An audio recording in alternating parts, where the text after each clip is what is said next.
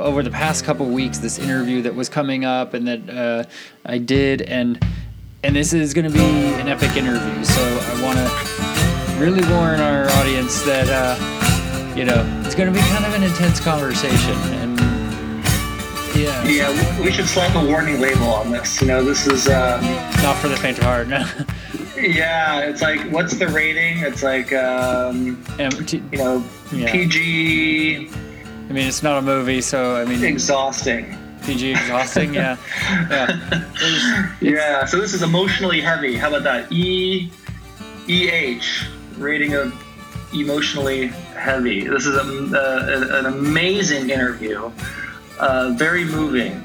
So be prepared. That's it right there. Yeah, and it's with an artist named Essence, and I'm not even going to really give away the story because you'll be hearing it in the interview. It's going to be, like Ian said, pretty moving. But we get to learn a lot about her and her solo career as well, outside of her work with Bernie, who you'll get to hear about. So that's coming up. Also, went to a concert that... Such a fun concert. We're going to talk about it a little bit later, but it was a band that I really like called Sylvan Esso, and they performed with Kamasi, Washington, opening for them at the Greek Theater in Berkeley. So, really fun show. We'll talk about that later after Essence. Before we get into all that, Jens, I understand you took another trip. This is the third week in a row we have a trip story from you. So it was sort of a trilogy of trips. Yeah, that kind of all happened a bit last minute. And right, so I was up in Seattle where my dad has retired. And he lives in this retirement community on the waterfront of Lake Washington. And I try to visit him, several times a year. And sometimes I get really lucky with getting, cheap tickets, flights up there. It's about a 2-hour flight. And sometimes, they're a little bit more expensive. But I go when I can. And when people have different relationships with their parents, right? This is true. And yes. This is true, right? This is very, very, very true. Depending on what your family dynamics are, over time you kind of learn how much you can tolerate them. Oh, I learned that very early on, actually. Very early on? Yeah. So if you're like Steve, you figure that out right away. If you're like me, it takes you many, many, many more years to figure that out. So I think with me, Steve, is that I just had to find out what my limit was. I had to, face reality and say, you know what, I can't spend a whole week or 2 weeks or, do like a vacation with my parents because I can't nope. Yeah, so I've got this like 3-day thing. I suck at math, so 24 times 3. What? Say 72? Yeah. 72 hours? Yes. 70. So I can handle about 72 hours. After that, I go ape shit. Yeah. I'm going to go hide in the closet and, put my noise canceling earphones on. Yeah. Because I just can't anymore. So yeah, I've got several things to kind of talk about with my trip. So for the first time ever, I realized that my parents remind me of George Costanza's parents in Seinfeld. Oh, really? Now, okay. Yeah. So for those of you that are familiar with that show, there are some episodes where you get a really good taste for how nuts his parents are. George's dad was Jerry Stiller, right? Yeah. Okay. That's right. Yeah. Ben's dad. Yeah. And then, so they have these arguments. They go back and forth and argue about the most ridiculous stuff. Like, I don't think I could even be that creative to make up things like that to argue about, right? And they're very passionate about their arguing. And I felt for the first time ever that my parents have turned into George Costanza's parents. Not just in the amount of arguing they do, but sort of in the intensity, and it's just so trivial. It's like so crazy trivial. So here I am wondering why I have a headache, and it's like, it's because I've been listening to these two people argue about the most ridiculous stuff. Oh. Like, can't you use your energy for something a little bit more exciting?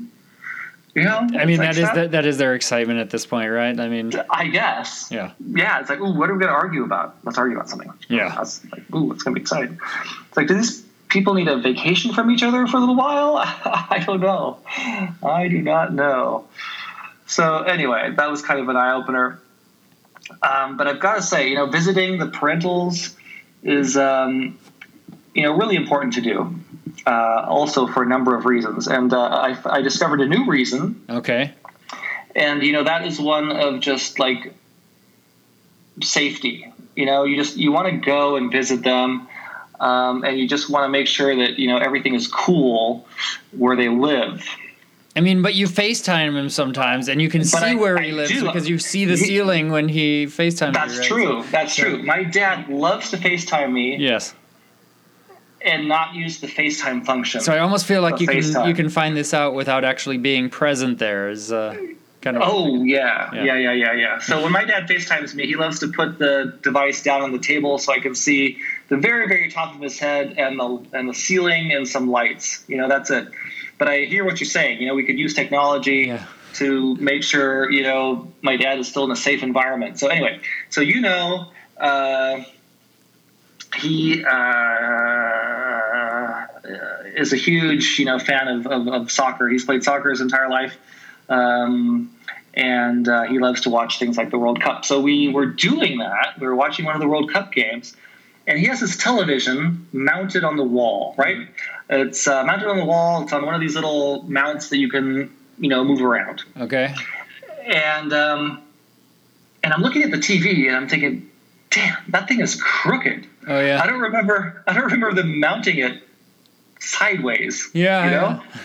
So, and I've told him about this before, and I've been there a couple of times, and I've said, "Why is your TV crooked?" But I've never really, thought more about it. Yeah. Except this time, it was really off. It was like a 45-degree angle. It's going to like 30-degree angles here. He's tilting his furniture just so it's at the same angle. Right. I'm surprised he's not doing that. It's like, doesn't this bother you? Haven't you noticed that your TV looks like it's fucking falling off the goddamn wall?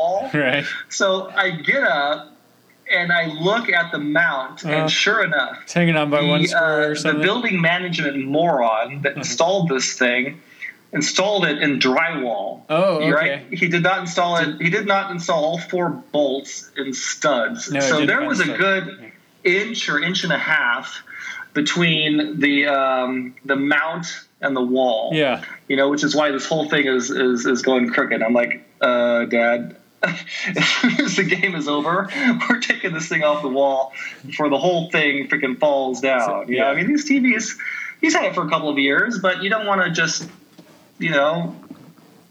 lose a television and have to go pay another $2,000 for another one. Plus, it might be, if you're watching TV, you don't want it to fall on you. Right, yeah. How big is this TV? I don't know, 52 inches. Okay, so big, yeah, big one. Yeah. Yeah, definitely big. Don't want that falling.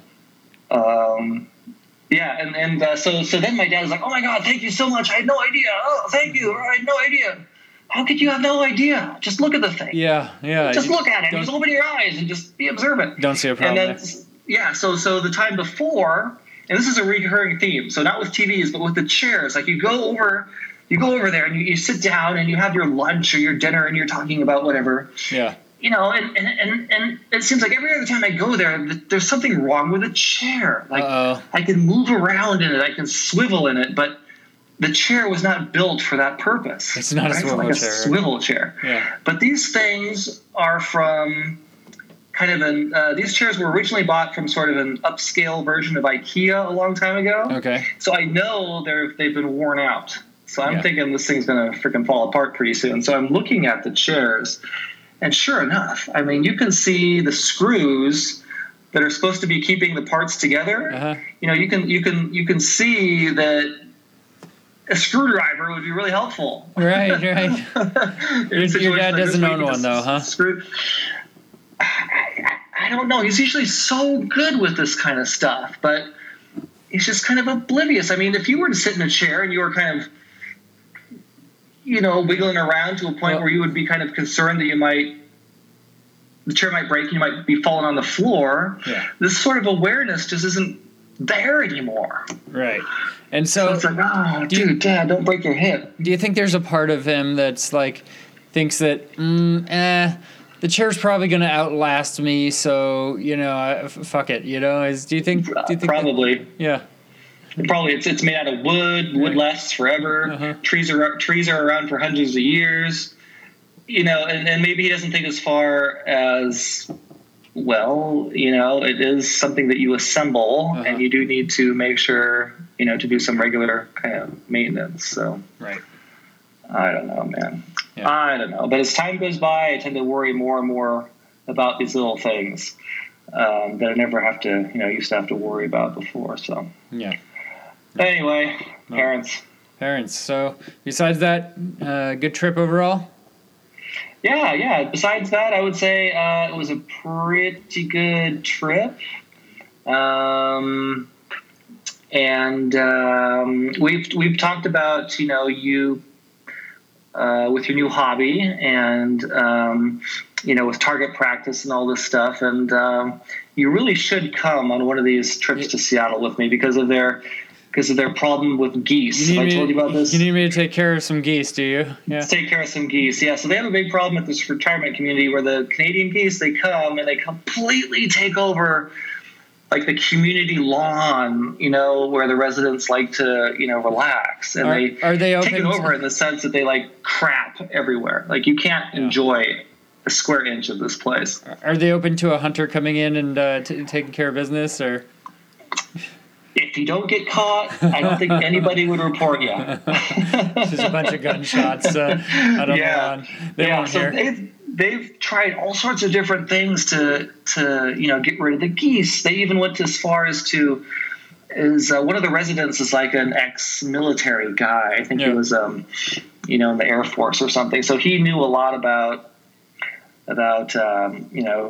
technology and flying different types of planes. So they put him in charge of this drone project. So they bought a bunch of drones that he could use to chase the geese off with, right? Oh, okay. So these are really basic, cheap drones. They didn't come with cameras or anything like that.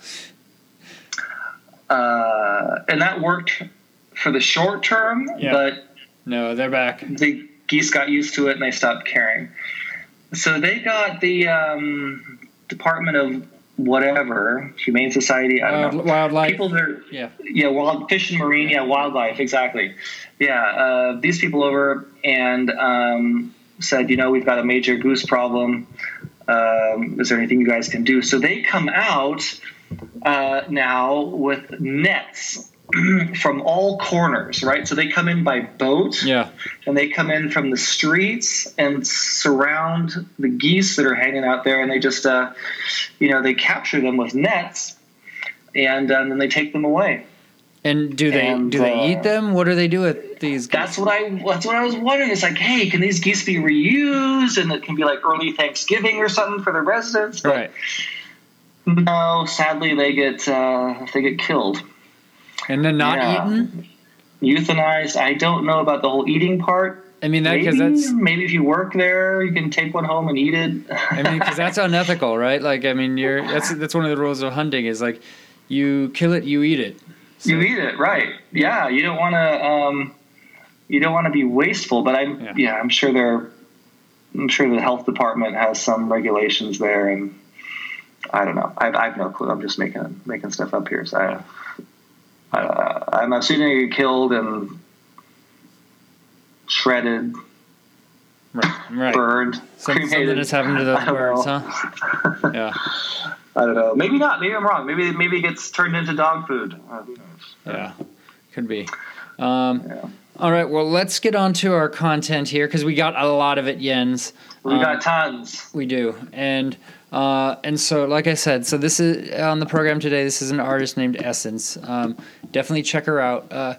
We're going to actually start off by playing one of Essence's songs, and I can't really give the whole story behind it because we're going to talk about it, but it's a song that she did with that Bernie wrote for her.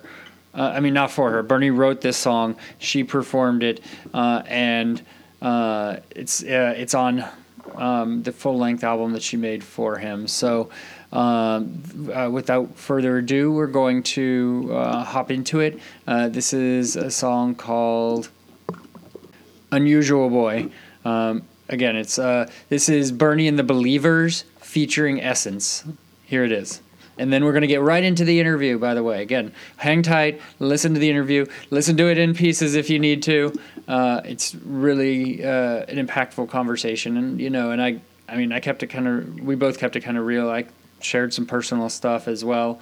And so let's get into it. Let's bring Essence on.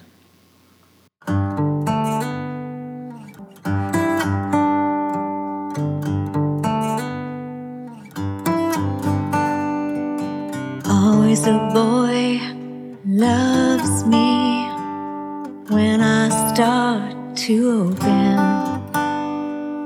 Always a boy leaves me when it's not enough. Never the right boy can understand me. Never the right boy to own my heart. Only an unusual boy could love and understand me. If only an unusual boy could love me tonight.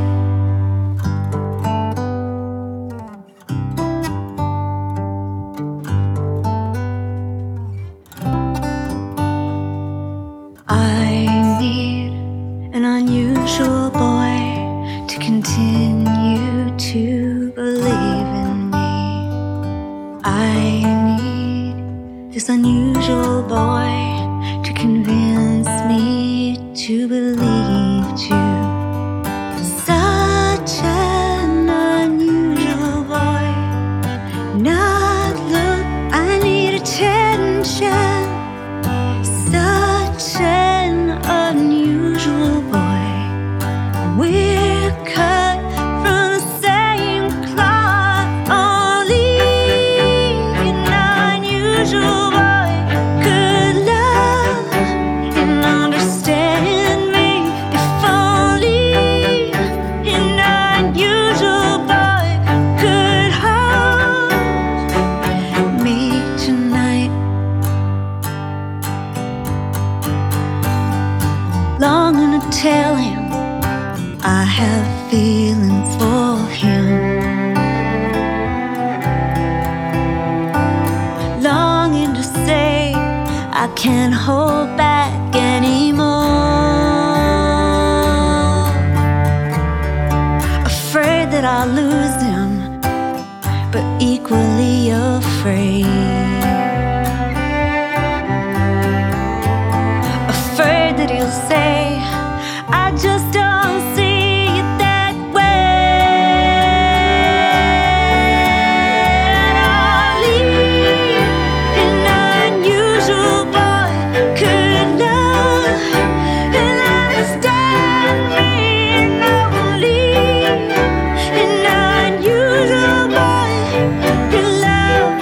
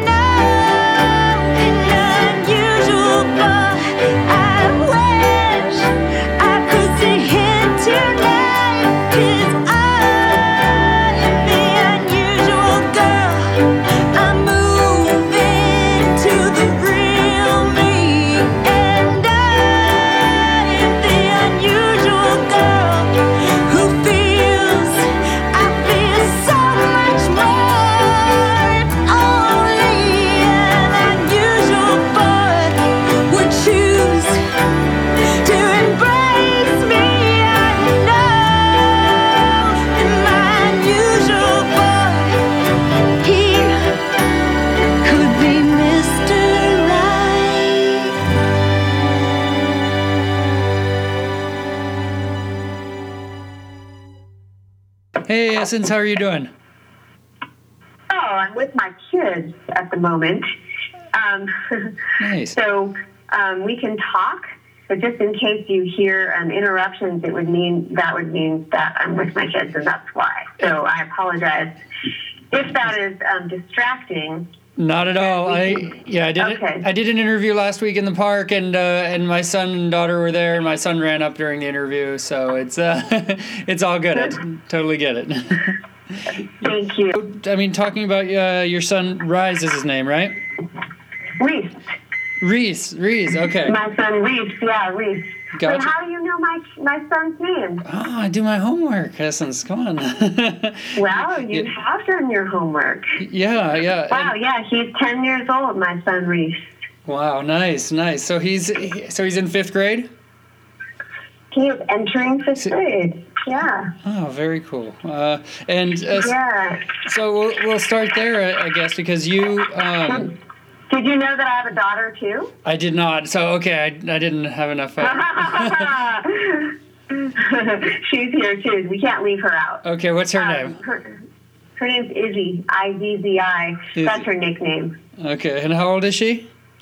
She's 5, and they're both here in the car with me right now. We just left Stern Grove, and we're driving, so we can talk while we drive. And I've got a headset, so I'm cool. Hey, sounds good. And so you created a children's album, A Dog Named Moo and His Friend Roo, for Reese, right? Yes, I did. Yes, and so tell me about that, since we'll start with the kid talk.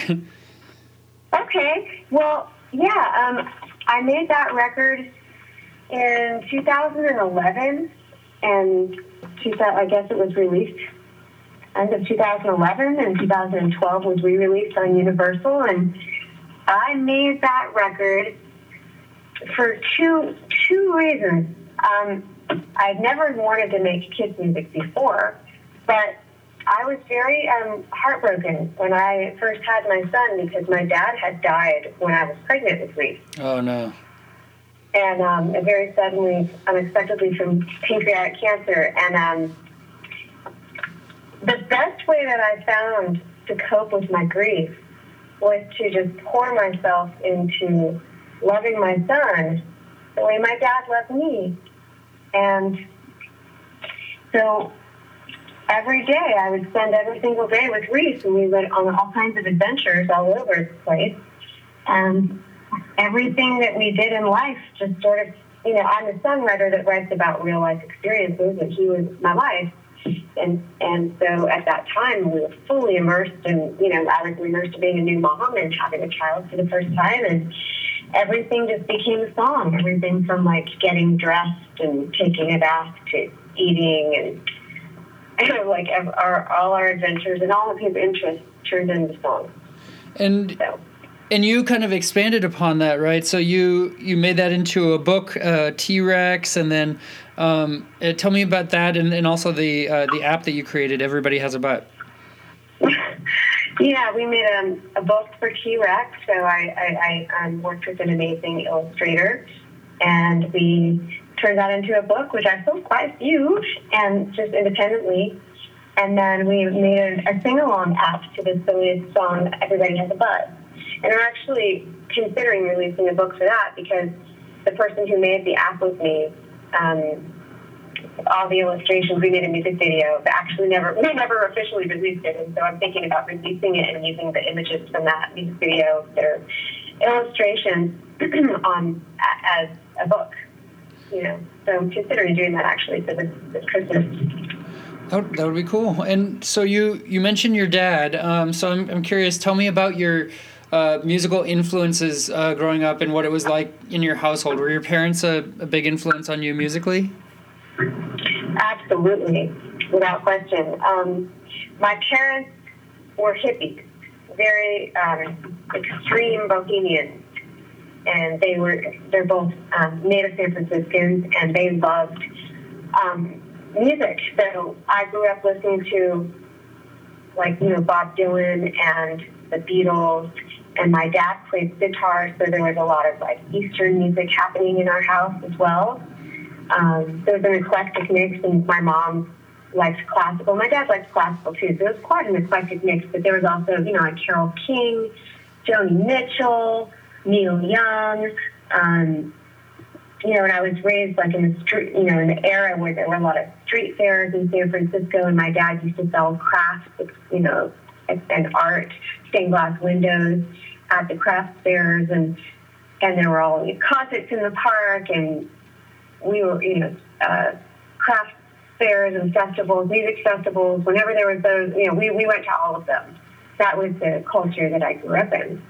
So that music and that art from the era of the late 70s and the early 80s even, it was sort of still very vibrant influence from the 60s, where my parents came of age in sort of the summer of love. Haight-Ashbury energy. Yeah. That was, yeah. And your family's been in San Francisco for generations, right? For a long, long time. It's just always been your home. My mom's family goes back 6 generations. Yeah, so my kids are 7th generation San Franciscan. And what's it been like for them kind of growing up in the city? For my kids or for my parents? Yeah, for your kids. What's it like for them? Yeah, obviously it's all they've known, right? But do they enjoy kind of having everything at their fingertips like that? And yeah, my son Reese especially is a city kid. He likes the city, but it's funny because part of my childhood I spent living up in Nevada City. Yeah. And out in the foothills of Sierra Nevada, like pretty far out in the boondocks. My dad built a house, like way out in the ridge, built the road, dug the well. There weren't neighbors for miles around.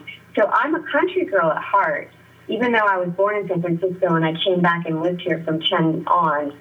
A lot of my early childhood and summers were spent even after I was 10. My parents split up. My mom still lived up there, and I spent a lot of time up there. So I'm country at heart. So I take my kids out of the city as often as I can, because I want them to be as comfortable in the city as they are, in nature. I really want to instill an appreciation for a slower pace of life and an appreciation for nature, and that's really important to me. They both go to a Waldorf school, so it's an observation of the seasons in the natural world in a way that's in a different perspective than what you would get in a lot of other schools. So. I totally get that. My daughter goes to a Waldorf school actually, and my son's about to start there as well. So I awesome. They have them more hands-on. I think it's great. Where do they live? Where do you guys live? Live in Napa. Yeah. Oh, cool. Yeah. So. Very cool. Very nice. Yeah. So that's awesome. Yeah, it's cool to get them, have them grow up, here. And I mean, it's close enough to the city, where we can get there, and but far enough away where we have some space around us and can kind of show them that sort of life that you're talking about, right? The outdoors and kind of not having people on top of you. You know what I mean? Right. I think it's so important. Yeah. I mean, to me, it's a high priority. And during the summers, we take trips. Like we just came back from Bryce Canyon, and we went to Zion National Park. And I mean, it's just so important to me that we remember the beauty of our planet, and that it's not really life is not so much about faster and bigger and more expensive and retail therapy. We love nice things. I'm not going to say we don't buy stuff, because we do, but it's really important for me. I like to see my kids play in the river and have fun, like finding cool rocks. Like that's what I'm into. And they like it too. So it's, they also love going to the Academy of Sciences and the Discovery Museum, I try to create balance and have exposure to, art and music and culture and theater and diversity racially that you get in the city that you don't get out in the smaller towns. But, try out balance. Yeah, absolutely. And so, yeah, I mean, we have something kind of else in common as well. You went to a lot of schools as a kid. You were constantly moving around, and I imagine that stems from the divorce. It did for me. I mean, I never went to one school for more than 2 years until high school. So, I think you're one of the few people I've talked to that has me beat there, right? With 14 schools before fifth grade. So, I want to ask you how you adjusted to that. And I mean, were you the type of person that was quick to pick up, and make friends, or, did you always feel out of place? I always felt out of place, and having the name Essence didn't help. Yeah. And being like the smallest, shortest person in school too didn't help. So like when there were sports teams, I was always the last one picked. I definitely did not fit in until I just started feeling like I could sort of blend in more, like when I was in junior high. So yeah, I know it was really hard growing up. Especially, I think the hardest part for me was that my parents, not just that my parents broke up, but that was really painful for me when my parents separated. Yeah. Broke my heart and deeply, deeply wounded me. But I think the hardest part was during those years of between 5 and 10. I lived with my mom and my stepdad, and they moved me out of state a lot to various states. And so I missed my dad. He was far away, and I was very close with my dad. And so that really didn't sit well with me. And that just didn't go well. Yeah. At all. And so, unfortunately, I find myself, in a situation that I swore would never happen to me. I never, ever wanted to have a divorce and not stay with the father of my children. That was the last thing I ever wanted. But circumstances led me to, there was no choice for me. In my particular situation, it got very toxic for many reasons. But I am very dedicated to keeping the kids close to their dad, because I think that the relationship is essential to have with both parents, and I really want to support that. So even though it's funny, like I would leave San Francisco at this point if I could, because I think that it's not the city that I loved and grew up in anymore. Yeah. And it's so expensive for an artist to live here.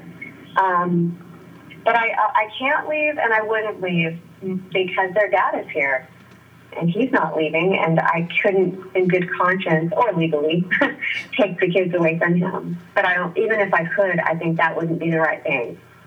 I completely get it. I'm the same sort of situation. I always, had the same sort of thing. You want to say that you won't make the same mistakes your parents make, and then you kind of walk in their footsteps a little bit, right? And totally. Yeah, I know. I was really resentful of my mom for ending the marriage with my dad for years. I was very angry with her, and now I have compassion in a different way. Yeah. Because her situation with my dad was very different than my situation, but you can never know what is going on between two people. Only the people in the relationship know what's going on. And you can only do it as long as you can do it, and I did it longer than I could do it by years. I pushed really hard for a really long time. Gosh, so, I mean, we have so much in common, just because it's the same sort of thing here, where you can't be the only one pulling, on to fight for a relationship, and that kind of happened, but I get along better now with my kid's mom than I did when, near the end of our marriage, and it's better to kind of show the kids that, that you can be amicable and, and get along for their sake, right? I mean, because they, like you said, they definitely need both parents, and you don't want to undermine the other parent's love for their kid either, right? So. Absolutely. We're still not past the hard time, I think, me and my ex, but I'm hoping that we can find more peace. It was a painful breakup, real painful, and my last album is all about it. Black Wings really I was gonna say there's some personal stuff in Black Wings. I mean, I'm glad you have the earbuds in because I was gonna ask you about bullshit, and it sounds pretty personal. Yeah, definitely. You know that the details of that. I mean, I've been fairly open about it, but there's a lot of betrayal, and there was some addiction, and you know, that is another conversation, perhaps, for when I'm alone. Right. Yeah. We don't need to go down that road too far. Yeah. Yeah. Yep. But the songs are each a snapshot of an experience that happened in the marriage that led to the demise, and each song there's a story in that album that tells how that happened. I mean, what happened? It's all in the album. It's actually literally there. Yeah. So, yeah, it's but in writing that, I mean, I felt like I was dying in making that album while it was being written and lived. But in making the album, it was very liberating and healing for me because it helped me process the hurt and the loss and the betrayal and so I feel like it really has helped me navigate into the new phase of my life, and by going through that, it's sort of a passage, like a rite of passage or a dark night, or whatever you call it. It's therapeutic. Yeah, it's totally therapeutic. It created space for me in my life in a different way, so that I was open to what came next in the next record, which was the Bernie record. But I could never have done something like that if I was still in the marriage, because I was so consumed constantly with my own survival and sort of monitoring that situation, which was quite aggravated on a daily basis. Yeah, and of course we'll talk about Bernie and as well. I want to get to that, but while we're on Black Wings, can you tell me a little bit about Honeyed Out, that song, and the video, kind of what you're expressing in the video there? Well, that song is it's a cover song, actually. It was written by Chris Delmhorst, who's an amazing songwriter for the Northeast.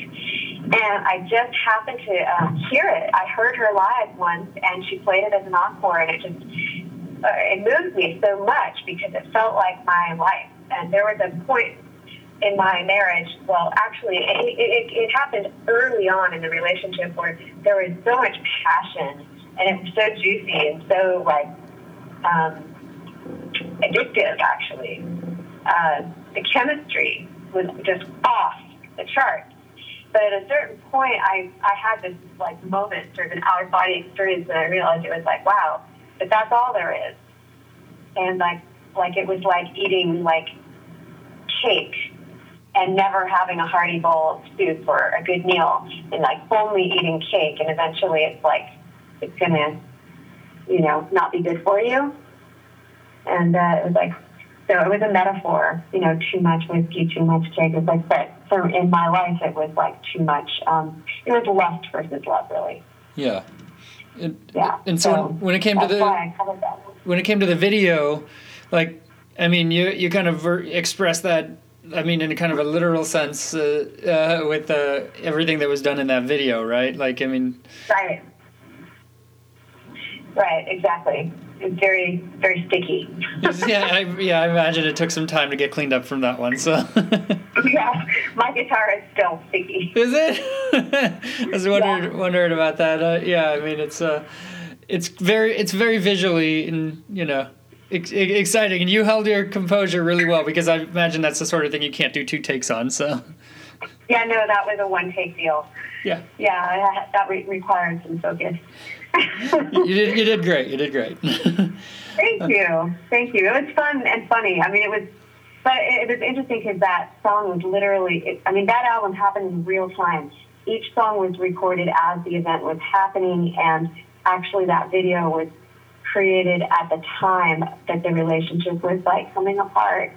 So it was very felt and authentic in my, it was cathartic. And as I made like the Headed North video and as I made the Honeyed Out video, it was actually right at the time like that we were coming apart. Yeah. So yeah, like literally like those exact weeks. Yeah. So it was weird how the art was guiding. Yeah, and so before we get into the Bernie talk, I want to ask you one other question. Because I know you lived in Africa as well as Europe, and so you've gotten to experience, I'm sure, a lot, of different cultures. That I'm just really curious what that's contributed to your music and kind of to your overall, being, of making who you are. Well, that's a good question. That's a really good question. When I was 3, my parents they were Baha'is when I was born. But when I was 3, they sold everything we owned. And we moved to Africa to spread the Baha'i faith. And some of my very first memories are in Africa and in preparing to go to Africa, like getting the vaccine shots to go to Africa. Some of my very first memories are running out of the doctor's office into the parking lot to try to not get those shots. So, yeah. And I remember being when we were in Africa, my mom got sick. She got amoeba dysentery, and it was really scary because she started wasting away. And we went to these clinics in Kenya, in Nairobi, and in Tanzania, and I have vivid memories of the sick children in Africa when I was 3. Vivid, clear memories of very, very sick children and families waiting in those waiting rooms, like horrific things that I saw. Wow. But why we were there was to spread this faith, the Baha'i faith, that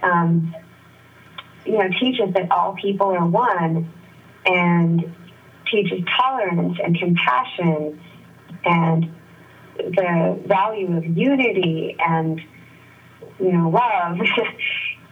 And I know maybe that some of those things might seem obvious, but they're deeply ingrained values from when I was 3, when I was with my parents, like going and talking to people all over the world about this. And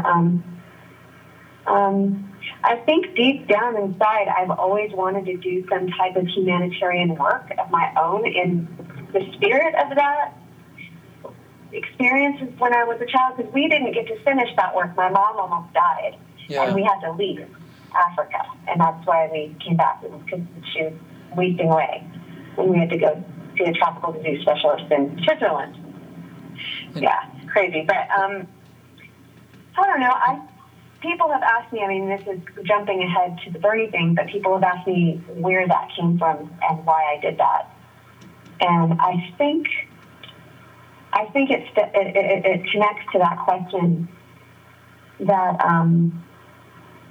I think being a pop artist is a really selfish endeavor. And being an artist in general, it's very self-focused. And I think that I've always actually been looking towards finding a way to use music to give back to communities and to help people. And I never found that until I met Bernie.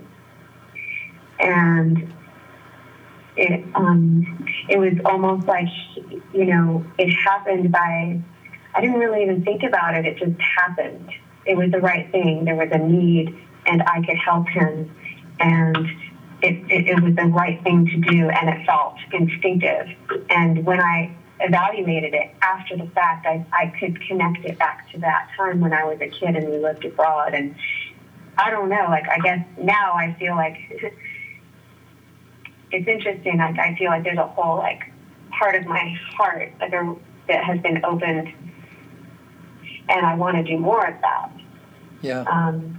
Yeah, it's interesting. But, yeah, I guess the experience living abroad has made me see the connection between people and that we're really not that different, and the the things that bind us. It's human relationships and love and connection, and I think, I've seen that with more, having lost people close to me also.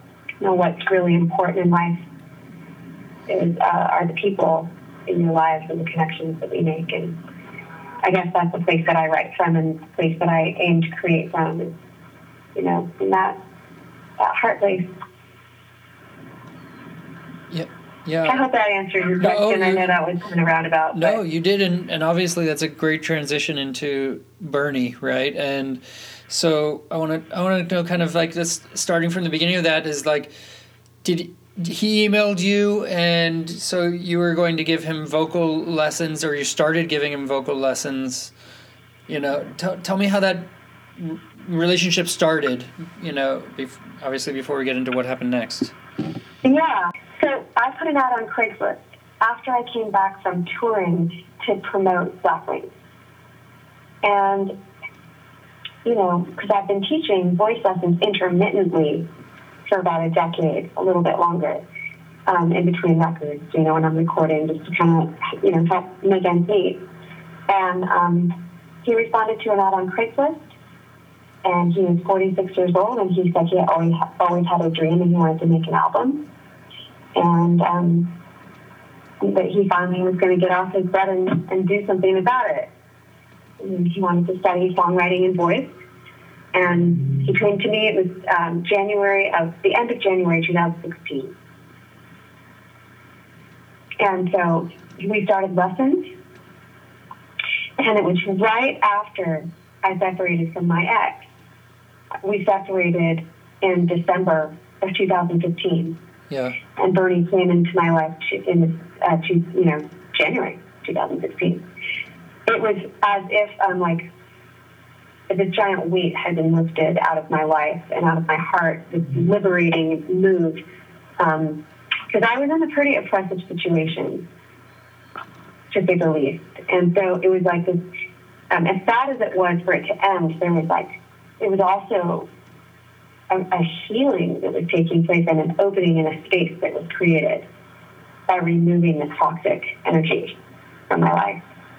So anyway, Bernie and I met and started these lessons, and we talked, because we were talking about songwriting, and I asked, and I get to know people when you work with someone on songs, about songs, you want to get to know them. It's a personal thing. It's not just a technical thing. What are you writing about? What's your life about? What's your goal? What do you want to say as an artist? And he was a single dad, and I was a single mom. So I shared with him some of my fears and some of my questions. And he spoke very openly, and he was not, there was no false pretense. There was no judgment. He was just down to earth and open. I mean, the guy would show up in flip-flops and bleach-splattered pants and a baseball cap, and he had come from the beach. He was a surfer, and he cleaned food for a living. He was very down to earth, and he was it's very refreshing how real he was and is. And so we just became kind of, we shared our lives with each other. He was a single dad, I was a single mom, and then shortly thereafter, he started bringing his daughter to some of the lessons, and I started teaching her too. And about 2 months after taking voice lessons with me, and he brought in a couple of lyrics and one finished song that had melody, but his voice just disappeared, and we had no idea what made it go away. And I didn't give it a lot of thought. I wasn't too terribly concerned at first. My voice gets hoarse on occasion. I know a lot of singers that happens to. I just figured he was, had overexerted himself, or he was tired, fatigued, something like that. Yeah. But then, months started passing, and it was very, odd that it didn't come back. It was more like an oddity rather than any kind of real alarm at first. It was like, that's really strange. That's really weird. What's going on? And he started seeing a naturopath doctor, and the naturopath thought that it was chloride exposure because he cleaned swimming pools for a living. So she started giving him some charcoal supplement tablets that helped him to detox. And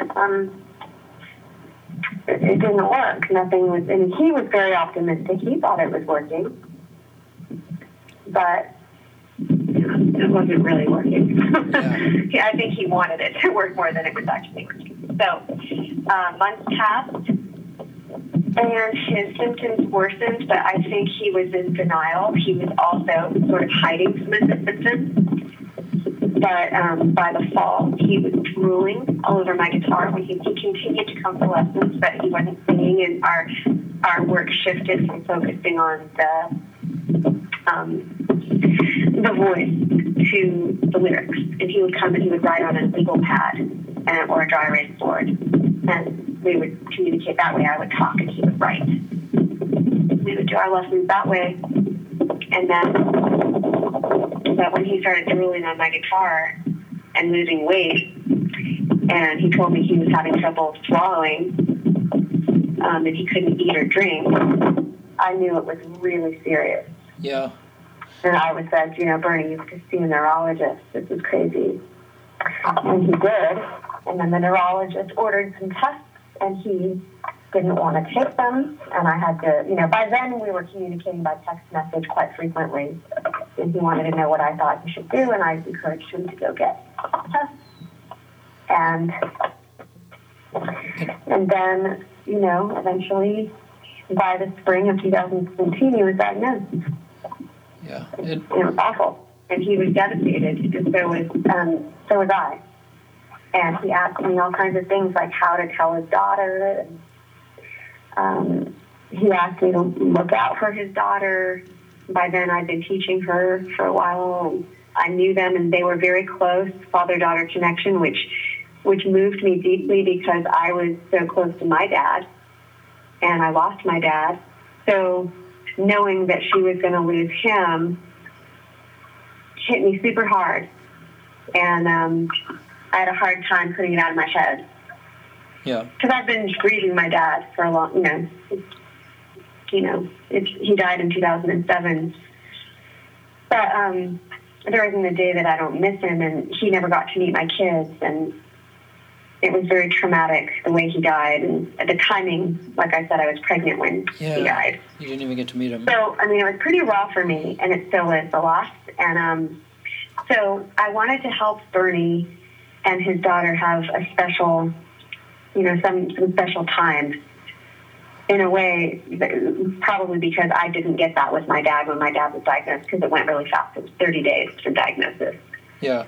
So when he died, so there was no time to do something nice together before he died or something. So was there a sense of urgency, from your perspective, to do this? There was, because of the type of ALS that he was diagnosed with, which was a Balder onset. Yeah. Which gives 1 to 3 years prognosis, and I knew he, from the time of the first symptom, and I knew he had already had his voice lost for a year. By the time he was officially diagnosed, he hadn't had a voice for a year.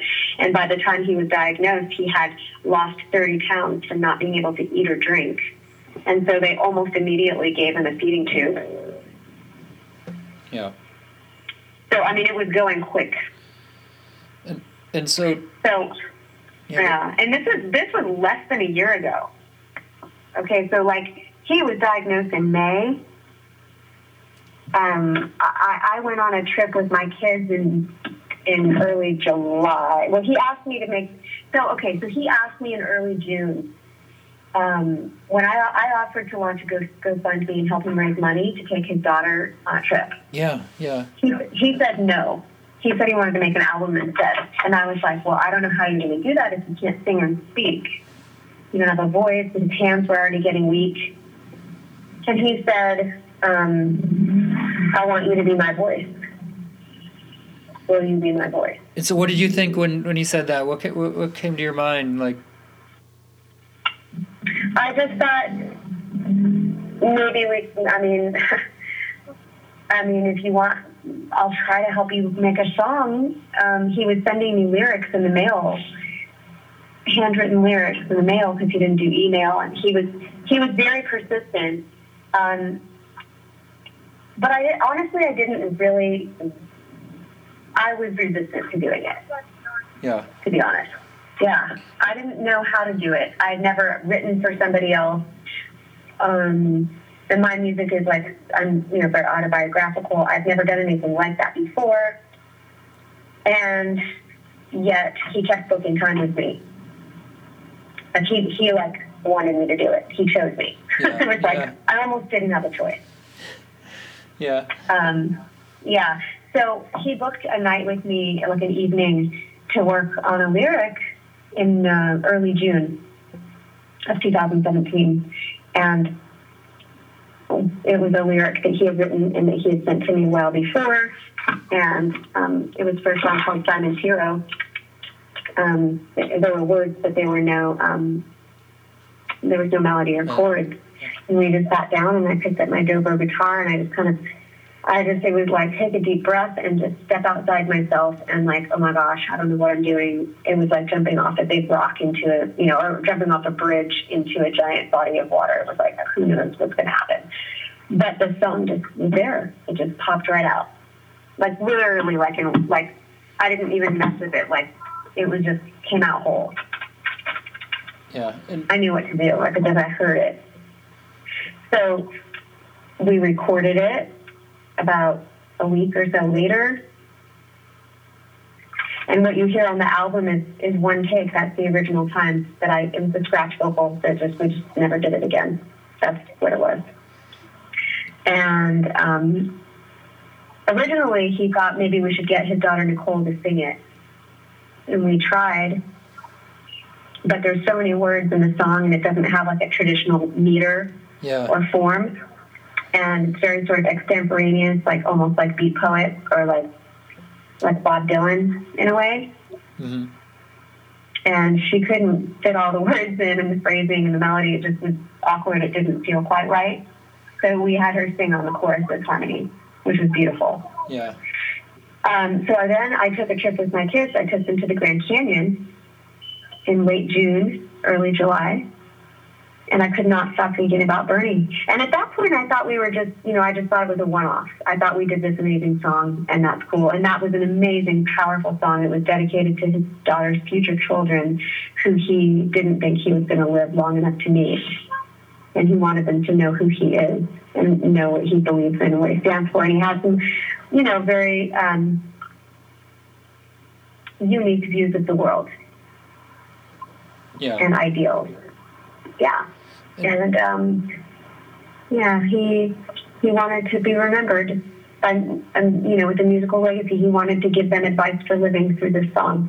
So it was a tall order for me to sing it and to help him put music to it because I just wanted to do it justice and it was intimidating.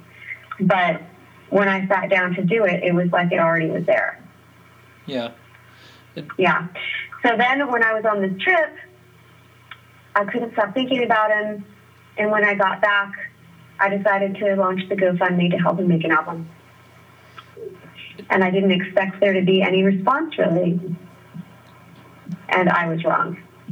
I've been wrong before, and I continue. The world is just full of surprises. So he was very supported by the community. We were very supported by the community. Not a bad thing to be wrong about, yeah. Yeah. So I was happy to be wrong. Yeah. And so I launched the GoFundMe, and we had like $27,000. Some of the funds came in privately off of GoFundMe, and some came in through GoFundMe. And then once the money was there, I called my collaborators who helped me make Black Wings. I didn't think that they would want to do this, and again, I was wrong. And we did it. And basically, but it was on a song-by-song basis. It wasn't like, oh, let's make this album. It was like, let's just take it one lyric at a time, and Bernie would give me lyrics, and then we would get in the studio with these guys, and we would together collaborate on melody and, chords. And that's how the record was made. Yeah, and so as Connection was coming together, tell me, was it like putting pieces in a puzzle for you? Like it just like it flowed, it felt right, it was you felt like the voice of Bernie ultimately as this was coming together? Well, Bernie was right there the whole time. Yeah. So he was driving himself to the early sessions in his pickup truck. And Bernie and I are friends. We're friends now, and we were friends then. And I couldn't believe that I was like so astonished by the rapid progression of his disease. It was like I knew that the music was what was keeping him alive.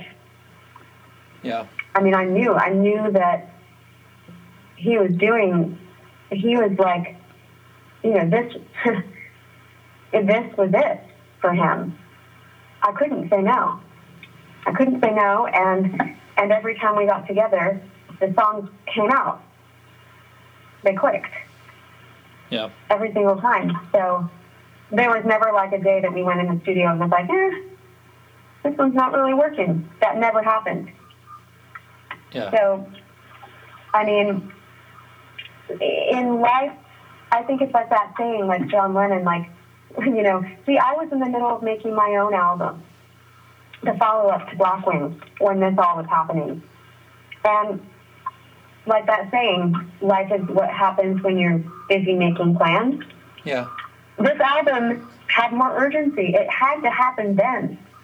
There wasn't the opportunity to say, I need to finish my record. Let's revisit this in 6 months. No, you didn't have that time.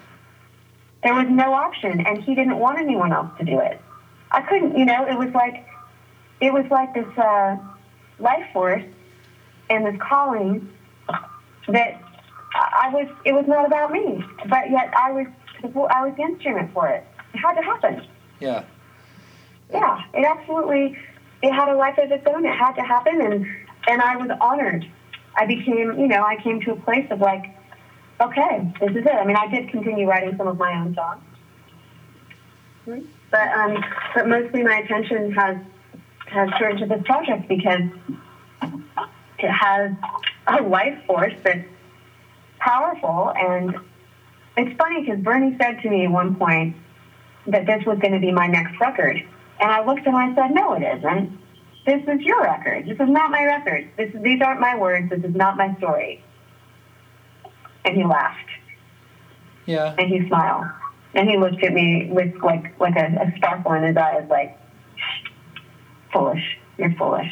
You don't even know what you're talking about. Yeah. He knew, and I didn't know. Yeah. And so tell me about Unusual Boy, the video that you made for that. It's, I mean, so touching, so moving, and obviously has garnered some attention towards the whole project as well. I mean, tell me how that came about. What go? I don't know how else to ask it. Yeah, I mean, so I didn't want to make the album at first, but I ended up doing it. And then Bernie didn't want to make that video at first, but we ended up doing it. Yeah. So, he wanted to make a music video and not have him in it. That was what it was. It's not that he didn't want to do the video. He didn't want to be in it. He's super shy. Probably self-conscious as well, right? What's that? Probably self-conscious as well, I imagine. You know what? He that's the one thing about Bernie. He has no vanity. Yeah. He allowed documentary films to be made during his progression of the entire experience. We have the whole thing documented on film. So he was never vain about it. It wasn't that. He just wanted it to be about the love story. He wanted it to be about the relationship, and he didn't want that to be overshadowed by the drama of his condition. He didn't want the attention to be on the fact that he had ALS. Yeah. Because that's not what the song is about. Yeah. He wanted the song to just be recognized for the song. But I felt that the story, if he wanted another man to play the male part, and I'm like, there just isn't anyone who can do this except you. Yeah. If you want me to be doing this with someone, it's not going to be anyone but you. And that's bad. I just couldn't imagine it. And this guy, Ari Gold, who's a longtime friend. Hold on, let's see. My son is saying, how many minutes? And before that, he wrote me on a crayon on a paper towel. actually it's a napkin. He said, get off the phone now. He's being very patient. We're winding down. We got a couple more. I want to take it home smoothly, I mean, so Ari Gold is an acclaimed filmmaker, independent filmmaker, and his brother Ethan Gold is the one who had directed my videos for Blackwings. And I'd always wanted to work with such, but Ethan's mostly he's a musical artist who happens to do film on the side, but his brother is actually the film guy, and I'd always wanted to work with Ari. Yeah. And he took this interest in this particular song and this project, and Ari was insistent that Bernie was in it. And the truth is that the song was written originally by Bernie. He sent me lyrics in the mail for this one too, and in the original version, my name was in it, which made me like all kinds of squeamish. Yeah, I was like, oh my goodness, what is going on here? So I had a very different vision for that video. I wanted to just sing to him, like standing in his room. But when we were making that video, right before we started shooting, I sat down on the bed to just give him a hug and like talk to him and like ask him how he was feeling and make sure he was cool with everything.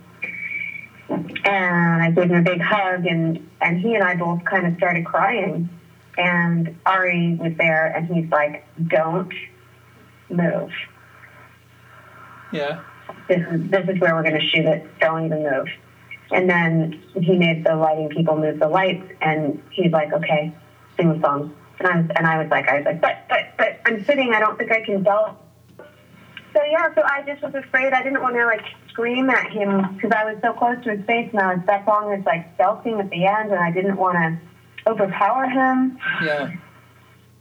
And so, but there's just there's a lot of emotion between us, and I just Ari just like made me. He didn't listen to anything I had to say. No. About wanting to stand. He made me sit and just look at him and do it, and I did it. I mean, it's the closeness that you had there that, I mean, it really shows how close you guys actually were, right? There's a lot of volume and a lot of depth in that video and in kind of the expression, and obviously it's a personal song to him as well, so he had to be in that video. So I think it worked out for the best across the board.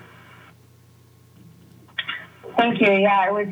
I remember when we finished it, it was like, holy crap! That's either the worst thing that I've ever been part of in my life because it's so melodramatic, or that's like really, really a breakthrough and amazing.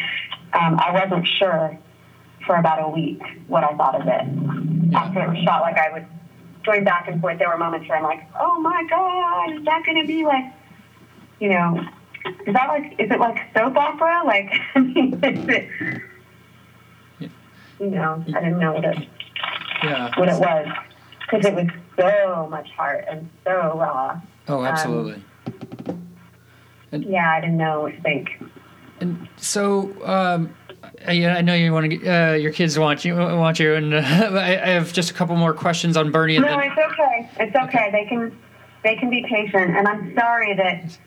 We can also, if there's further questions or further, if you want me to elaborate on anything, especially like the Blackwing stuff, we can talk again another time this week. Yeah, I mean, whatever works for you. I mean, I like where it's going. So, so just tell me about the GoFundMe that's currently happening with for Bernie and in the nursing home. Well, Bernie doesn't want to be in the nursing home. In fact, Bernie's not in the nursing home anymore. He's actually in the hospital. Okay. He's on life support. He wants to go home. He's been wanting to go home since he was in the nursing home that he went into last November. Yeah. There doesn't seem to be a chance currently for him to ever go home, because the amount of money it would cost is just mind-boggling for his support at home. He now has a tracheotomy, and a machine breathes for him. And now he has a new feeding tube that goes directly to his intestines and bypasses his stomach because his stomach now doesn't work. And he's communicating only with his eyes through an eye gaze device like Stephen Hawking. And that's been like that since November, too. But it's like, $12,000 a week approximately to keep him at home. Yeah. And so originally that we launched that to try to get Bernie to come home, that we would need like a minimum of $300,000 to get him to go home. And so far, I haven't checked it recently. Yeah. Let me check it. I think it was. I think it was like in the 80s or something. We are not there. Yeah. We're not there, and so unfortunately, Bernie is in a hospital, and that's really hard for him. It's not where he wants to be. He doesn't want to be in that environment. Who could blame him? He gets to see his daughter enough, though? Well, when he was in the nursing home, he was in Cupertino, which isn't terribly far from where she lives. Yeah. But now she's in San Francisco, which is closer to me. And, basically, she doesn't get to see him as often because it's a longer drive and her mom works. And so I think she doesn't see him very much. Weekends, that's about it, I think. Yeah. So tell me about Bernie and the Believers, and I'm kicking myself for missing your show a couple weeks ago now, because it would have been really cool to see you guys live. Do you have any more shows coming up, and tell me how that kind of came about? We have a tour, an East Coast tour on the books for October. We're going to go back east and play on Tiny Desk. We're going to do a Tiny Desk concert in Washington, D.C. And then we're going to do like a week of dates in New York and Philly and neighboring areas, possibly Boston and Jersey, and we're still booking it, but we're anchoring it around this NPR date. We're also playing a show on September 15th at the Haight-Ashbury Arts Center. I can get the exact name of the venue for you. I've never been there before, but Irish Greg and Renee from K-Fog, they are putting on this amazing show, and Bernie and the Believers are playing. And at this show, there will be a number of people performing one of Bernie's songs, interpreting it with their own chords and their own melodies. Oh, that's so cool. So it's amazing, yeah. So there's going to be, because the San Francisco Chronicle ran a front page feature, which was huge, and they invited the public to create their own version of Silent Hero. So basically to give Bernie many voices. He lost his voice, and I was the voice on the album, but they're giving him the chance to have many voices, many different voices, which I think is just so amazing and absolutely beautiful. Yeah. And so that's the next big one we have on the books is September 15th, and then the dates in October. And I actually don't have anything on the books in July and August. That could change. But at the moment, that's where it stands. Yeah. Well, that's great. I mean, it's really cool that you're doing that, and you're going out and you're kind of putting aside your personal career to do this. As you know, obviously, like you talked about, the importance of that right now, right? So, Bernie is laying in a bed, and we don't know how much time he has, but not a lot, I don't think. But you never know, because his life force is so strong, and he's really living for this music to reach people. Yeah. And he's living for his daughter, so he does have reasons to stay alive. But his health is not strong at all. And so it's an honor. It feels like a very important thing to do, to share his music. And at this point, I have a lot of investment in the music itself because I co-wrote it.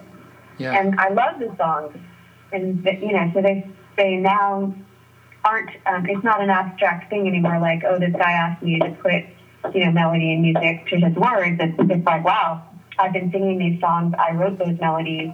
I wrote those chord progressions, co-wrote them because there was another collaborator.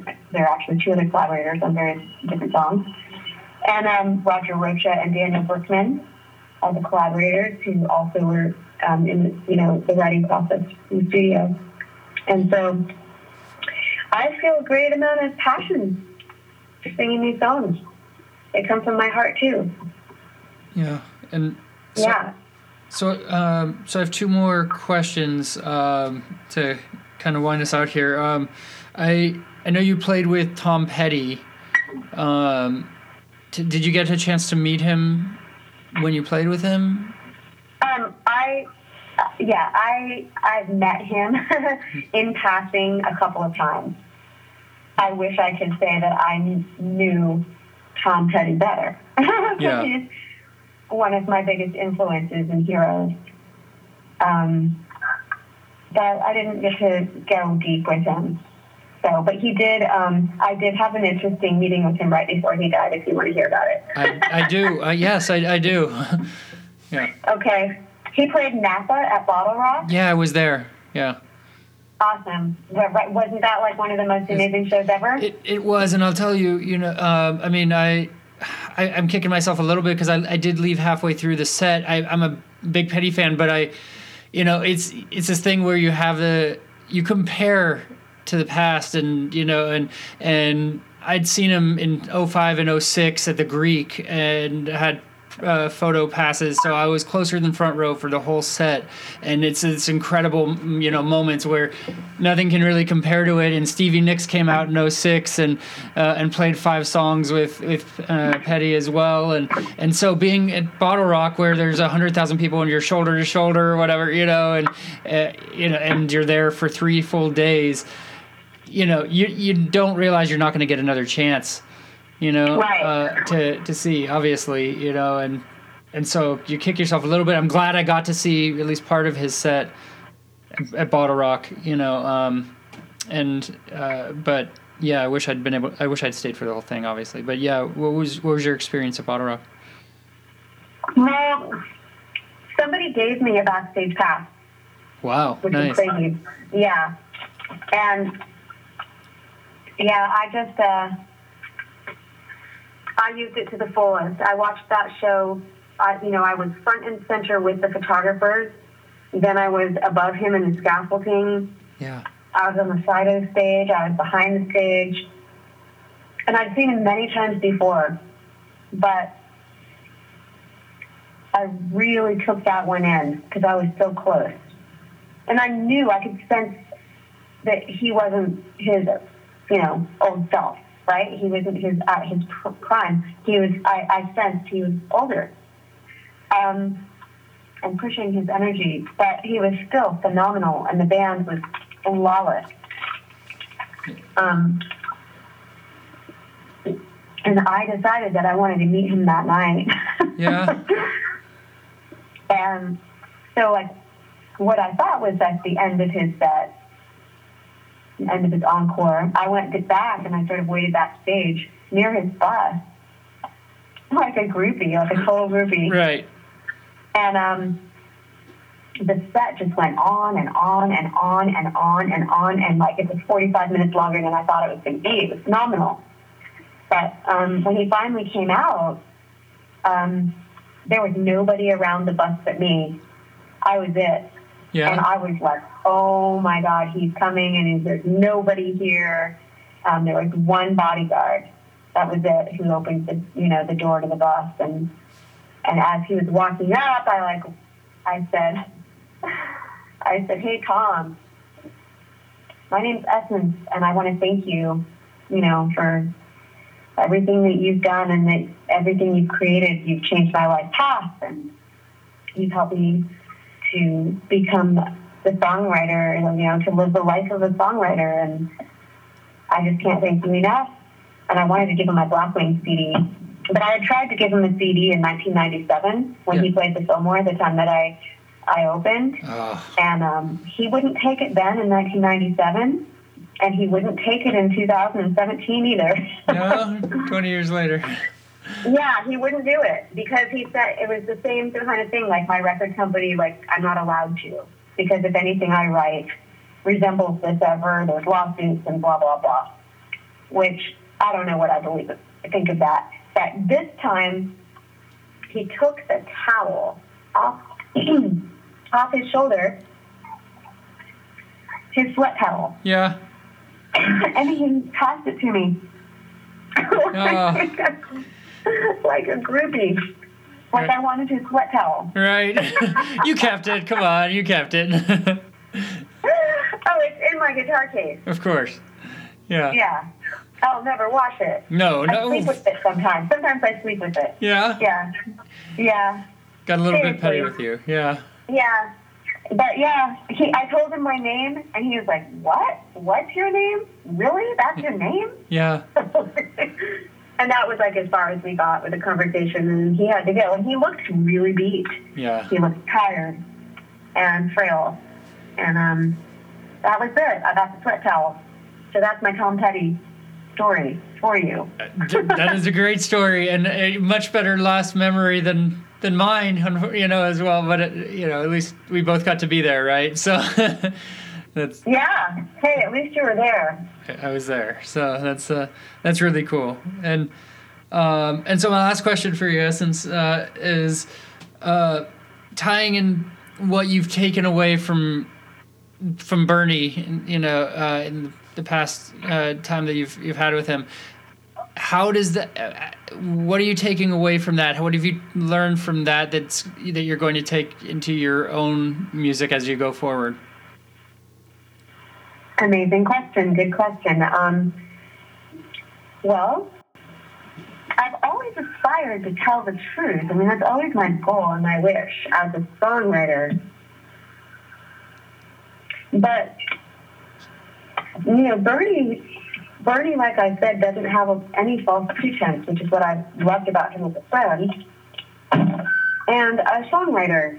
And there's an urgency in his lyrics, an authenticity and an urgency, and he raises that bar to a higher level. Yeah. In some ways than I do or have.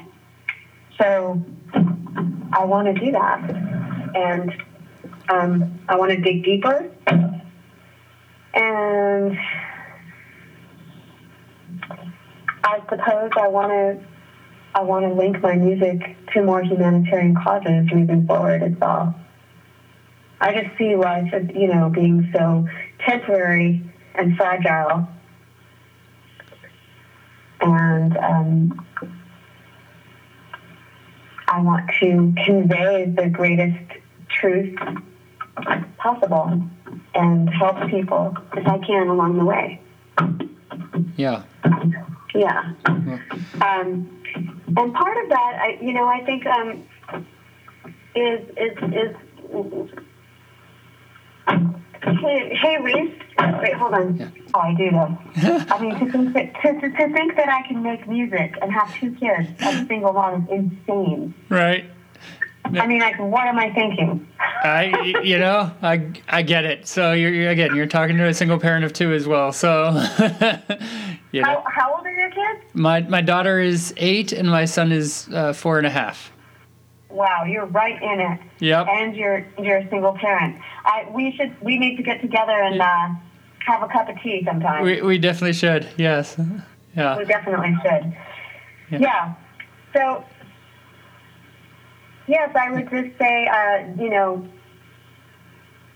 digging deep in authenticity and fearless, brutal honesty, and humanity, and I think that there's a love of I realize the importance of music as a legacy. So I think it's interesting, like with how I made a God Named Move for my son Reese.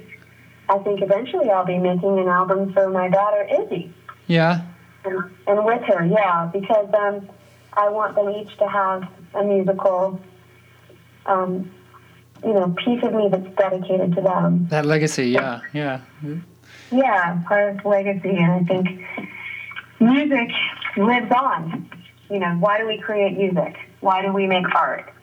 It's because we want to leave something vibrant from our soul behind when we're, because we're all mortal. And so I want, I think about what do I really want to say? Like, what could I possibly say that really matters, that's not just totally self-indulgent? Yeah.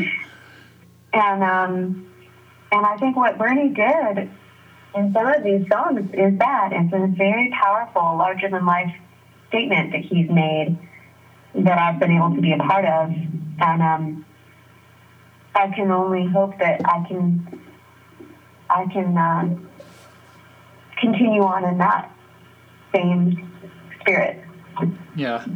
Well, Essence, I want to thank you for the time and taking the time, from your kids as well, because as a single parent, I know how precious that time is. You don't have exclusive time with them, and so I appreciate you taking the time to chat. And I want to let you know that, I knew this would be kind of an emotional, interview, but I want you to know it was kind of the most touching and impactful interview probably that I've ever done. So. Are you serious? It's, just the subject matter. I talked to a lot of bands, and most of them don't have the story that you do, and the situation. I mean, you and Bernie just is such a great story. So I was really excited to kind of hear it from your perspective. I read a lot about it, of course, but to hear it from your perspective and where that came from. Yeah, it was really touching. So, thank you. I mean, I think that there's part of me that's still in a state of denial or shock, or maybe I'm too close to it to even know what it is that we are really doing. It's still like happening in real time. Yeah. Because he's still alive, and I'm still just sort of, it's a living, breathing project. It's not over. I keep thinking, I'll turn this corner and we'll do this show, and then I'm going to get back to my music. But the thing is, it just keeps going. I didn't get to tell you that somebody is buying the rights for the story and the music and making a film, a feature film, not a documentary, but a feature film. Really? Wow. Yeah. So, it just seems to keep going. Am I going to play myself, or are they going to get an actor? Like, there are questions still. Yeah. I don't know the answer to that yet. But it's kind of crazy to think, like, it's because it's my life too. It's my story, and it's his story, and it's my kid's story. It's like it's because it's real. It's all of us. It's happening. Yeah, and in a time where you see so many movies, then you're like, this story's been told over and over again, and there's sequel after sequel of a movie that doesn't need to be made, and it's great to hear this because even in our conversation, I know that there's a story here, and it's still being told, and I'm excited for you and Bernie, and and that's going to happen, that story's going to be told, and I hope they do it justice. I'm sure they will. I believe they will. It is also, I have to say, a little scary to sell the rights and to sign it off and trust someone to do it. Yeah. Because they will ultimately have the final say. They'll consult me and Bernie and his family, but who knows how that's going to go. Yeah. It's a leap, but yeah. So thank you for your time and your sensitivity and your patience with my children today. Absolutely. And yeah, thank you so much. And I feel very fortunate, and I just I pinch myself. I'm like always like, gosh, is this happening? Is this real? What's going on here? I didn't expect any of this or plan any of this. Yeah, but you embraced it, and that's what's most important, right? So. Yeah, I think that's the thing that I'll take forward with me. You asked it. Let me just give you one more answer to that last question. Sure. I think the thing that I'm going to take with me is keeping my eyes open and not trying to control the creative process, but really letting it unfold, because and actually truly that there are songs everywhere at all times, and creativity and inspiration is around us always. I like it. That's what I've learned. It really is true. And you can't control the creative process. You can't predict where a song is going to go. You can't predict. It truly is a force, a frequency. If you tune in, and it's bigger than us. So, yeah. That's it. Let the song write itself. You just be the vessel for it, right? Exactly. Yeah. Exactly. Yeah. That's what it is. That's the goal of being an artist for me. Yeah. To let it move through and to get out of the way. Yeah. Very well said. Well, Essence, thank you again, and yeah, you guys have a great evening. Thank you so much, Steve. It's really nice to meet you, and I hope our paths cross.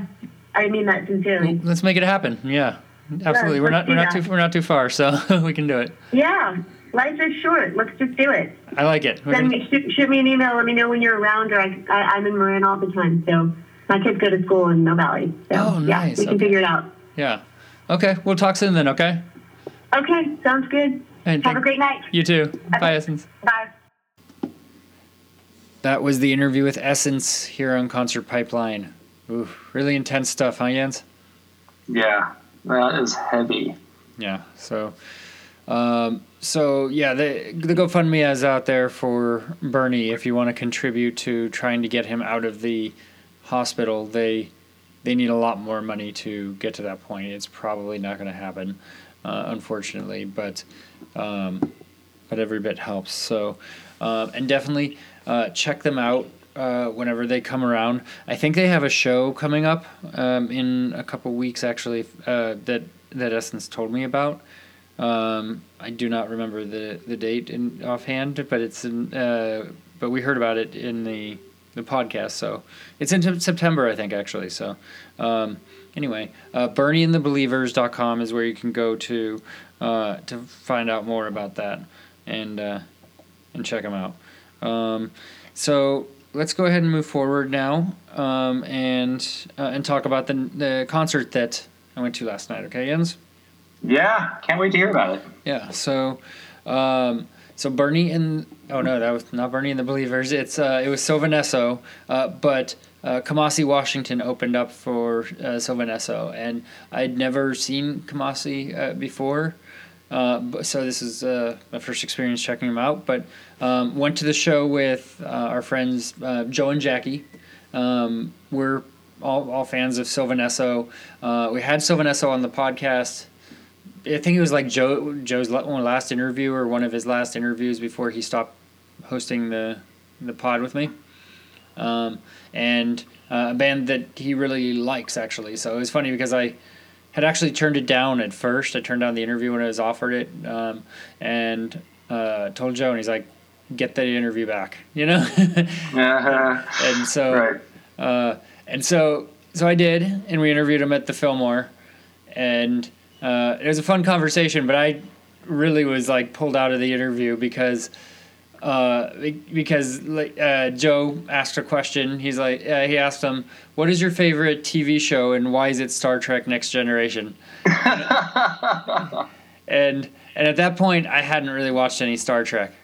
Shit! And so I was like, in the interview, I was like, "Well, you guys got this. I should, I could just go listen to the opener sound check and be as involved in this conversation." So. Oh my God! I can imagine you right now, like, Kirk. Who's he? Was he the captain? Shit. Why didn't I watch this show growing up? Kirk isn't even in Star Trek Next Generation, and that I can tell you now because I have watched all of Next Generation since then. So. Right. And most all. I think Star that's Trek. really the only one I saw. I mean, I saw really early on, like in the 70s, maybe not in the 70s, but maybe in the 80s, I watched some reruns, of the original series. And some of that is just pure comedy. Ooh. Where people obviously had no fucking idea what the episode was going to be about, so they just went with whatever. Yeah, I know, right? Yeah, I did not finish the original series because, like to your point, some of it is unwatchable. Like it's just bad and difficult to watch. So I should at some point go back just as a completionist to watch some of the original, but I really like Next Generation. Deep Space Nine is great. Also, those are kind of my two favorite series that I watched. I didn't get through Voyager, and I haven't watched the new Star Trek either. So anyway, that's a big old tangent. That's a huge tangent. Yeah, I know, right? But we're talking about Kamasi Washington here, Jens, and his opening the show at the Greek Theater. So went with Joe and Jackie. Actually, went with Jackie, met up with Joe because he was working, and he met us there like an hour after we got there. And I got a free beer in line, which was cool. Wait, what? Free beer? I got your attention now. How'd you manage that? Well, the dude in front of us worked for Drake Brewing Company, and not bad. And so, like, Hayward or wherever, he opens his backpack and he's like, "Hey, you want a free beer?" And I mean, I was just kind of like, not a question I'm asked every day, so I was like, now? Like, is this a whole backpack full of beer? Like, how many does he have to give away here? He had a couple, but he offered one to me and Jackie. Jackie turned hers down, but then ended up having some of mine. And wait, Jackie turns it down a beer? I know. I don't know why. I think she was probably thrown off as well, and so he gave it to someone else. He had to get rid of it before he went into the venue, right? But he got it. No. He'd gotten it from work and whatever, and it was cool, and that was a nice gesture to do, right? So free beer started the concert out nicely, and okay, hold up. Okay, this was the Fillmore. No, sorry, the Fillmore was a couple years ago when we interviewed them. This was at the Greek Theater in Berkeley. Oh, of course, the Greek. Yes. So because the first thing I thought you were going to say is that you went and ate an apple, right? And I'm like, why is he talking about beer? It's the Greek. I did not have an apple last night, unfortunately.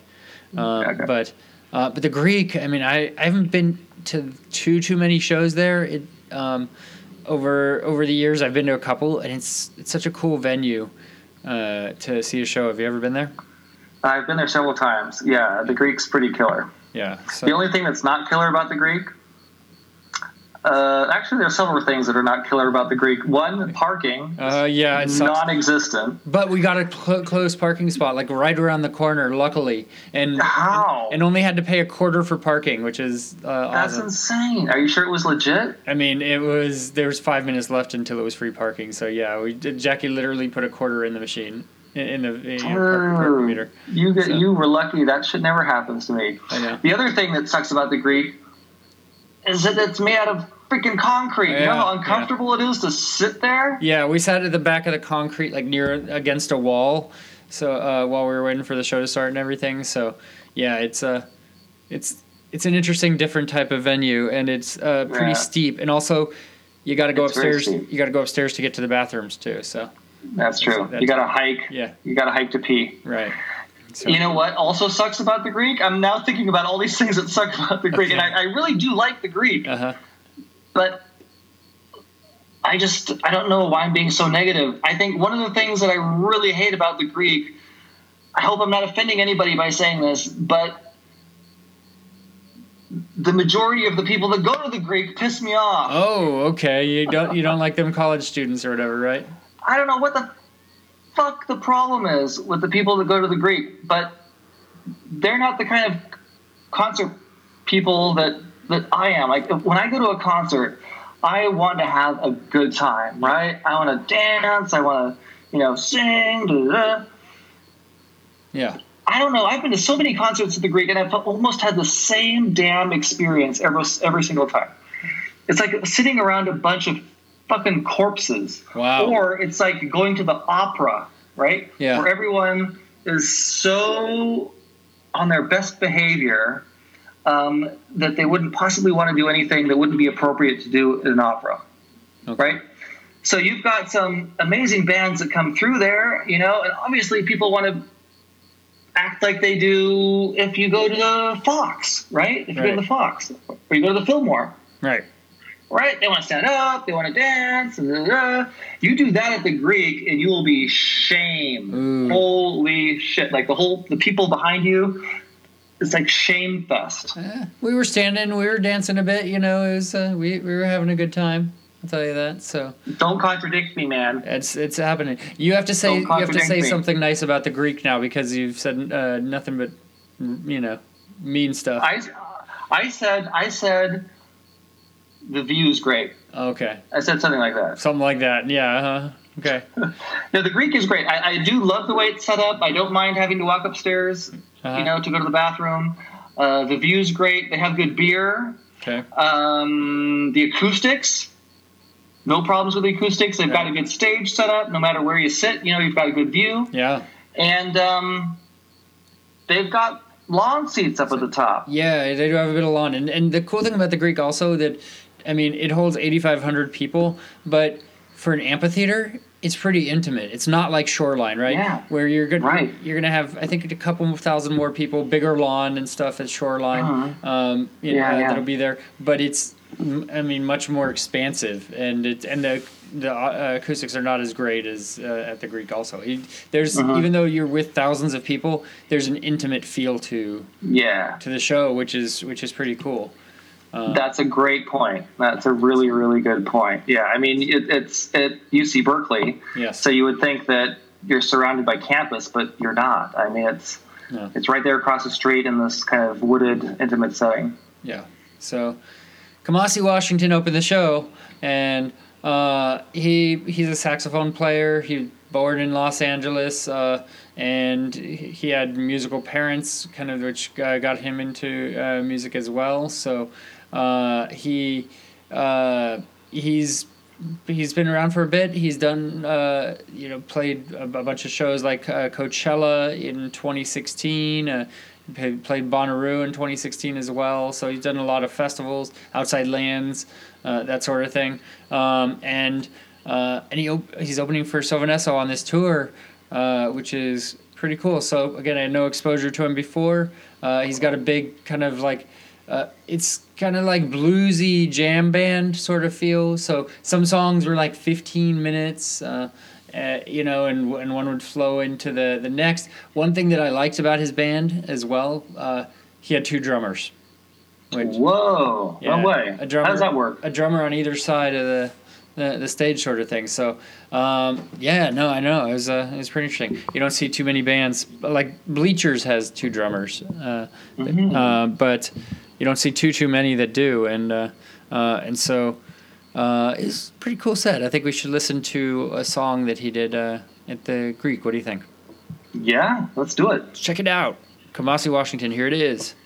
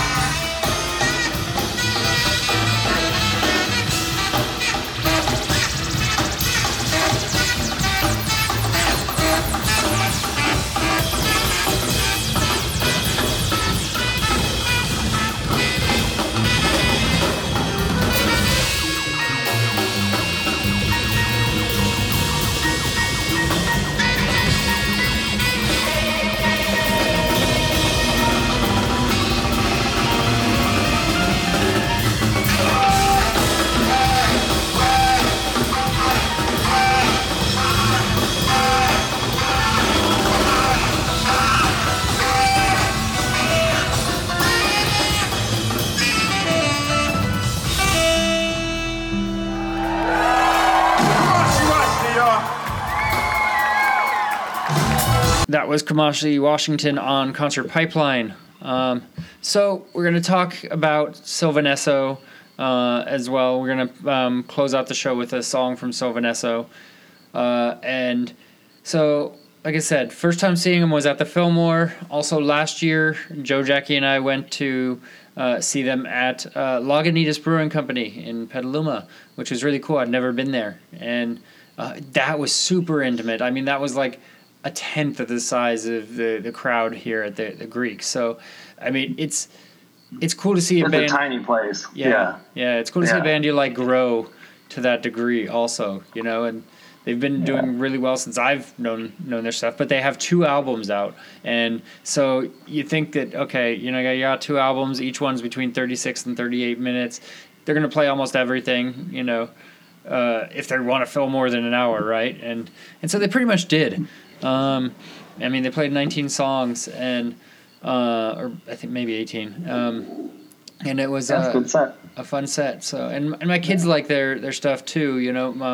My daughter Fern actually, like, I think it was 2 weeks ago now at this point. She wanted to make a video of Sylvan Esso's "Hey Mommy" song, MAMI, and kind of make a music video of it for her friend Joe, it's one of his favorite bands, and it was his birthday, and so she wanted to do that for him. She's 8 years old, and there's a little bit of content, and there's some lyrics that I hadn't fully interpreted when I allowed my 8-year-old to sing. Right. Well, she probably didn't interpret them either. No, I'm sure she didn't, but she did say a couple of curse words, which I was okay with in that context, because she wanted to, be an artist. She wanted to be, she wanted to do it right, and I'm okay with that. But I did get a couple of comments from Joe and his wife about the choice of song that I let my 8-year-old daughter sing. Okay, now be honest. Did you get that from Joe or from Jackie? Well, first Joe, because he actually saw it a couple hours before his birthday, because it was on my personal YouTube, which apparently he subscribes to, and he wasn't supposed to see it until the next day. So first from him, he said it was a really sweet, thought, and great of Fern to do that and everything, but she's got a weird dad, so yeah. So yeah. Anyway, the video came out well. It's a good song. They like it because it's a catchy song, and it's like it keeps repeating, "Hey, mommy, I know what you want, mommy," and so that it's got a good beat, and they're kids, so they look at it like mommy, as opposed to mammy. So. You know what? It's all good. Yeah. When these kids get older and they figure it out, they're going to think you're just that much more awesome. It's like, my dad let me listen to this stuff, and we made videos. And I sang a lyric about, curling your toes on a shivery tip, which, that happened. So. Well. Yeah. Oh well. But really, really fun set. We had a great time as usual. So it's kind of like an annual tradition now. I mean, I go to maybe 3 concerts a year with Joe, and Jackie, and that's one of them. And it's a lot of fun. So great set. We're gonna close out with a song, "Hey Mommy," by Sylvan Esso. From their set. That was a fantastic segue. Thank you. I just want to commend you on that. That was amazing. Yeah, and I don't think we'll have an episode next week. Maybe not the week after. I don't have anything else lined up right now, and we've been going strong for a while, and we have Guitar Fish Festival coming up at the end of the month, where we have interviews with Con Brio and a couple of other bands as well. So we'll be loading up content from that. So I'm not in a super rush. Might take a little concert pipeline break if I don't get anything else in the meantime. So if you don't hear from us, don't worry. We'll be back. And we'll keep going on this push towards 200 episodes, right, Jens? 200 episodes? I was just wondering, what episode are we on now? Have we hit 180 yet? This is 187, fool. Oh, dude! We're that close to 200? Yeah, 13 left. So nice. I told ya. I told you it's going to happen. It will. So we're getting there. So, and then you probably retire and we put it on a shelf or something, right? So that's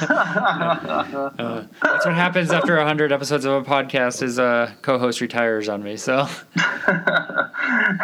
I tell you, you can't surprise me if you try pulling that one. So it's all good, man. It's been done. So yes. So for all of us here at Concert Pipeline, that is Jens Schippel. And that is Steve Jones. This is Hey Mommy by Sylvan Esso. We'll catch you next time. Rock on.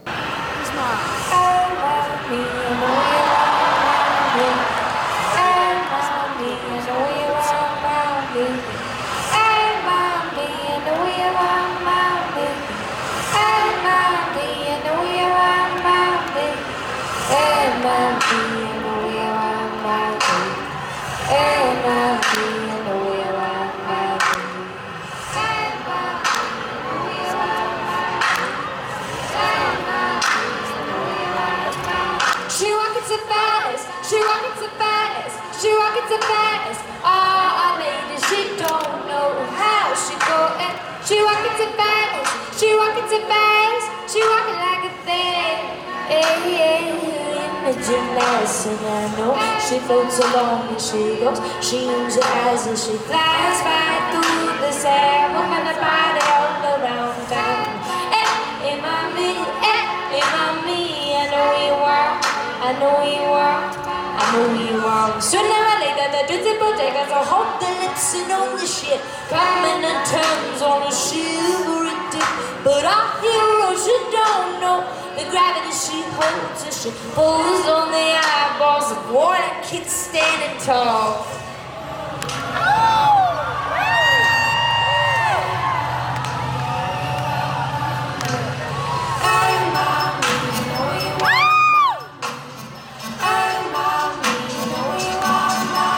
She walking too fast, she walking too fast, she walking too fast. Oh, lady, she don't know how she goin'. She walking too fast, she walking too fast, she walking like a fan. Hey, looky that ass, and I know she floats along and she goes. She owns the eyes and she flies right through the sun, moving her body all around town. Hey, if I'm me, I know you want. I know you want. Sooner or later, the dirty bodegas will hold the lips and all this shit.